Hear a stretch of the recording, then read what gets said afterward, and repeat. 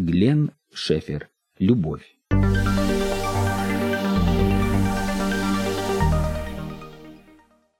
Бог есть любовь, и эту любовь Он проявляет во всем, что делает.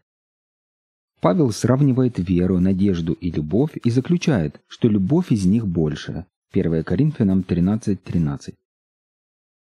Бог есть любовь. Агапе, тема любви в Библии, может быть определена только через природу Бога. Иоанн утверждает, что Бог есть любовь. 1 Иоанна 4:8. Бог не просто любит, Он и есть любовь. Все, что делает Бог, Он делает по своей любви. Иоанн неоднократно указывает, что Бог Отец любит Сына. Иоанна 5 глава, 20 стих, 17 глава, 23 и 26 стихи. А Сын любит Отца. Иоанна 14 глава, 31 стих. Поскольку Отец любит Сына, Он открыл Ему свою волю. И Иисус, в свою очередь, проявляет свою любовь к Отцу через послушание и покорность. Темой всей Библии является самораскрытие Бога любви. В саду Эдема Бог заповедал человеку: «От дерева познания добра и зла не ешь от него, ибо в день, в который ты вкусишь от него, смертью умрешь». Бытие 2 глава, 17 стих. Поэтому мы не готовы к тому, что после греха Адама Бог разыскивает его и спрашивает: «Где ты?». Бог ищет Адама не для того, чтобы умертвить его, а чтобы восстановить с ним взаимоотношения. Любящий Бог не позволит греху встать между собою и своим творением. Бог лично стремится разрушить этот барьер. Кульминация этих поисков и преодоление барьера наступает, когда Бог посылает своего Сына в мир, чтобы спасти грешников и дать им вечную жизнь. Иоанна 3:16, Римлянам 5 глава стихи 7-8, Ефесянам 2 глава стихи с 1 по 5. Иоанн объявляет: «Любовь познали мы в том, что Он положил за нас душу свою». 1 Иоанна 3 глава 16 стих. Божья любовь основывается не на достоинствах тех, кого Он любит. Второзаконие 7 глава стихи 7-8, Римлянам 5 глава стихи 7-8. Поскольку Бог есть любовь, Он не хочет, чтобы кто бы то ни было погиб, а желает, чтобы все пришли к покаянию и были живы. И Иезекииля 18 глава 32 стих, 2 Петра 3 глава 9 стих. «Возлюби Господа Бога твоего». Матфея 22 глава 37 стих. Мы абсолютно не способны на любовь и к Богу, и к ближнему. И такое положение дел должно быть исправлено Богом, прежде чем мы сумеем любить. В Библии этот процесс исправления описан по-разному, как обрезание сердца во Второзаконии 30 глава 6 стих, как то, что Бог напишет закон свой на наших сердцах, Иеремия 31 глава 33 стих, или заменит наше сердце каменное на сердце плотяное, Иезекииля 11 глава стих 19, как рождение свыше Святым Духом, Иоанна 3 глава 3 стих, 1 Иоанна 5 глава 1-2 стиха. Замена старой одежды на новую, Колоссянам 3 глава стихи 12 по 14. Смерть для греховной жизни и воскресение для новой, Колоссянам 3 глава стихи с 1 по 4. Переход от тьмы к свету, 1 Иоанна 2 глава стих 9. Пока этого не произойдет, любить мы не способны. Только Бог есть источник любви. Любовь Божья излилась в сердца наши Духом Святым, данным нам.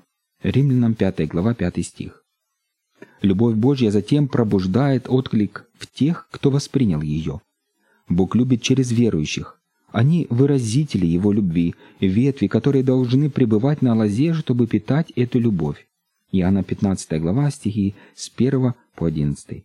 Мы уверены, что перешли от смерти к жизни, потому что мы любим братьев своих. 1 Иоанна 3 глава 14 стих.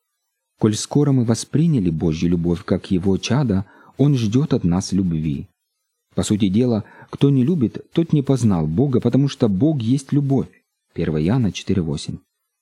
Иуда призывает своих читателей сохранять себя в любви Божьей. 21 стих.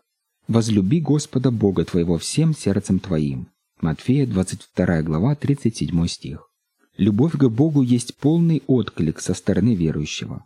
Любовь всем сердцем, всей душой, всеми силами и всем разумением.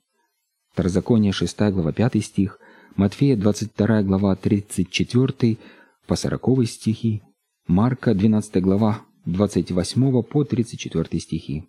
Так вот, этот отклик к Богу во всей Его Божьей полноте. Образцом для верующих служит Иисус. Послушание Богу и отречение от существующего миропорядка выступают решающими составными частями нашей любви к Богу. Смотрите Второзаконие, 6 глава, стих 7, 7 глава, стих 9, 1 Иоанна, 2 глава, 16 стих. Наша любовь, однако, с легкостью избирает неверное направление. Мы склонны обращать ее на творение, а не на Творца. Мы не видим вечного из-за приходящего. Мы сосредотачиваем нашу любовь на самих себе, нередко в ущерб любви к Богу и ближним.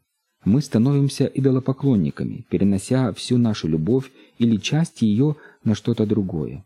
Мы скорее нарушители заповедей любви, чем нарушители закона. В Бытие 22 главе изложен классический конфликт. Противоречивые устремления любви. Авраам любит Исаака, сына старости своей, своего ребенка по обетованию Божьему. Но Бог испытывает его любовь. Ради своей любви к Богу Авраам готов принести в жертву любимого сына. Он выбирает любовь более великую. Иисус, указывая на такой конфликт, говорит о том, что человек должен возненавидеть отца своего и мать, чтобы возлюбить Бога и последовать за Ним. Луки, 14 глава, стих 26. «Возлюби ближнего твоего, как самого себя». Любовь к ближнему – это когда мы принимаем решение относиться к окружающим с уважением и заботой, ценить их интересы и благополучие так же, как свои собственные. В повседневной жизни это требует дополнительных усилий. Нужно ставить перила вокруг кровли, чтобы с нее никто не упал. Второзаконие, 22 глава, стих 8. Нельзя брать в залог жернов, чтобы не лишить человека возможности молоть зерно на муку. Второзаконие, 24 глава, стих 6. Нужно позволять бедным собирать остатки урожая на полях и в садах. Левит, 19 глава, стихи с 9 по 12. Наша любовь видна в наших делах. Любовь к ближнему – это любовь на деле, приносящая ему нечто полезное и ощутимое. Новозаветные представления здесь очень близки к ветхозаветным. Иоанн пишет: «Дети мои, станем любить не словом или языком, но делом и истиною». 1 Иоанна, 3 глава, 18 стих. Верующие должны помогать тем, кто испытывает нужду, будь то нужда в еде, питье, в крови, одежде, в лечении или в дружеском участии. Матфея 25 глава, стихи с 34 по 40. Римлянам 12 глава, стих 13. То, как описана любовь в притче о добром самарянине в Луки 10 главе, доказывает, что любовь в смысле агапы – это не чувственная любовь, а сочувствие тем, кто в беде. Заповедь любить ближнего основана на том, как любит нас Бог. Коль скоро верующие восприняли эту любовь, они и сами должны любить. Поскольку Христос отдал свою жизнь за нас, мы должны быть готовы отдать свою жизнь за наших братьев. 1 Иоанна, 3 глава, 16 стих. Во времена Иисуса многие люди полагали, что ближний – это свой соотечественник-израильтянин. Иисус, однако, на вопрос о том, кого считать ближним, рассказал притчу о добром самарянине. О человеке, сознательно вышедшем за рамки традиций, чтобы помочь израненному еврею. Луки 10 глава, стихи с 29 по 37. Ближний – это каждый, кому нужна помощь. Иисус также сказал ученикам, что ближними могут быть даже те, кто ненавидит, проклинает и обижает их. И все-таки ученики должны любить даже врагов своих. Луки 6 глава, стихи с 27 по 36. Любить их так, как очевидцы и свидетели. Ветхозаветной заповедью было «люби ближнего твоего, как самого себя».